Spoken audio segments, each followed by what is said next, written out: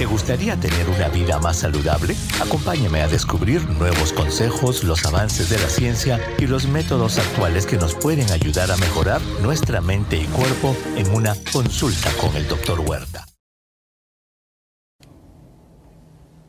Abrimos el consultorio con el doctor Elmer Huerta porque autoridades de la salud han reportado un aumento de casos de enfermedades respiratorias en niños, entre ellas la neumonía, en hospitales de Beijing y del norte de China. La mayor preocupación que se ha desatado es la posibilidad de que esté surgiendo un nuevo patógeno, como ocurrió con el COVID-19 en el invierno de 2019. Pero para conocer qué es lo que está pasando con ese aumento de casos de enfermedades respiratorias en China y lo que ha dicho la Organización Mundial de la Salud, le damos la bienvenida al doctor Elmer Huerta, quien se encuentra en Washington. Doctor, ¿de qué se trata esto nuevo? ¿Tenemos que preocuparnos? Hola Iván, qué gusto de saludarte. Buenos días también a todos nuestros televidentes. Yo creo que con la experiencia de la pandemia y sobre todo cómo se desarrollaron las primeras semanas en el curso de la pandemia del 2019, yo creo que tenemos que estar atentos. Preocupados quizá no, pero sí muy atentos a lo que vaya a venir de China. Esta noticia, Iván, recién tiene 2 semanas, porque empezó, mira, el lunes 13 de noviembre. El lunes 13 de noviembre el Comité Nacional de Salud de China dio una conferencia de prensa en la que dijo que se había descubierto, que se había detectado un aumento en el número de infecciones respiratorias en ese país. Eso fue el lunes. La siguiente semana, el martes 21 de noviembre, y esto es importante de saber, existe lo que se llama el Programa de Monitoreo de Enfermedades Emergentes en el mundo. Esto es una división de la Sociedad Internacional de Enfermedades Infecciosas y ellos trabajan a través del Internet, obviamente. ¿Y qué demostraron? Y pusieron videos de hospitales llenos de niños en la ciudad de Beijing y en Liaoning, que queda a 800 kilómetros, pero estaban realmente llenos.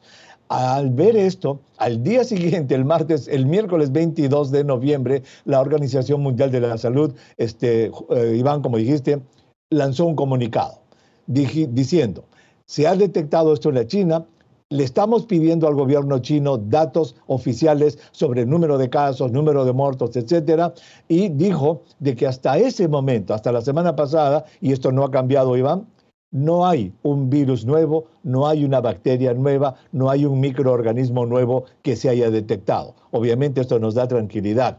Se atribuye este aumento crudo en China y a de que recién ellos están saliendo en su primer año después de las restricciones de la pandemia.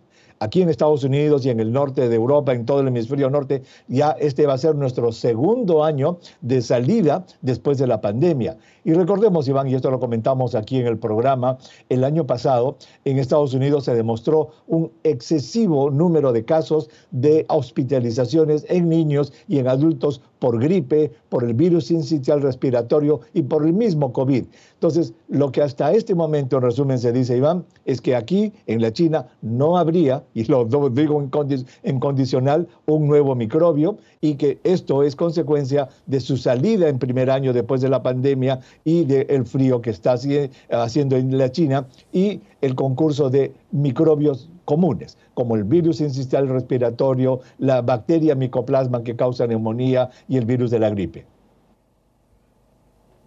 Doctor, teniendo en cuenta lo intercomunicado que está el mundo y lo que ha pasado con el COVID-19 también, que rápidamente se desparramó por el mundo. Usted habla que China acaba de salir de un invierno muy frío. En el hemisferio norte estamos en invierno, pero en el hemisferio sur que estamos entrando en el verano y el calor, ¿también tenemos que preocuparnos o estas enfermedades respiratorias atacan en su gran mayoría a los climas fríos y allí es donde hay que poner el foco de atención?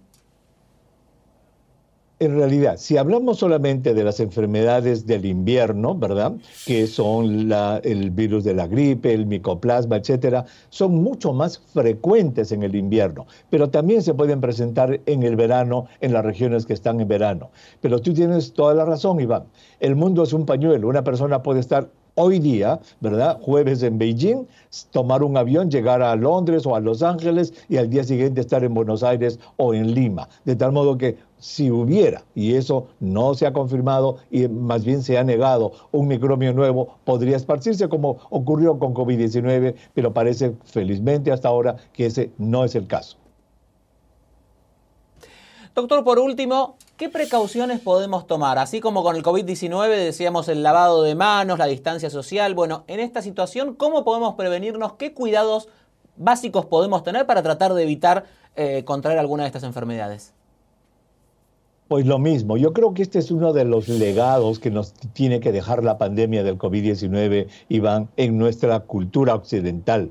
Ya las culturas, digamos, orientales la tenían desde hace muchos años y nosotros veíamos con cierta gracia como en Japón, en Singapur, en Vietnam, etcétera, la gente usaba mascarillas regularmente, los veíamos en los medios de transporte, etcétera, con mascarillas y decíamos, mira cómo usan, qué raro. Pues yo creo que hay que adoptar eso. Si tú sientes síntomas, Iván, y te sientes un poco resfriado y tienes que salir, lo ideal sería que te quedes en tu casa, pero estás congestionado, debes usar una mascarilla, no para protegerte de los demás, sino por el respeto y la consideración que hay que tener a las demás personas para que no le pases tu virus. Yo creo que eso es muy importante. Lo obvio sería quedarse en casa, pero si tienes que salir, una mascarilla para evitar contagiar a los demás sería muy importante. Además, obviamente, el lavado de manos es también algo que todos tenemos que practicar, no solamente por esto, sino por enfermedades que entran por la vía oral. Ahora en el verano, en el hemisferio sur, por ejemplo, la hepatitis, la shigelosis, tifoideas van a aumentar muchísimo.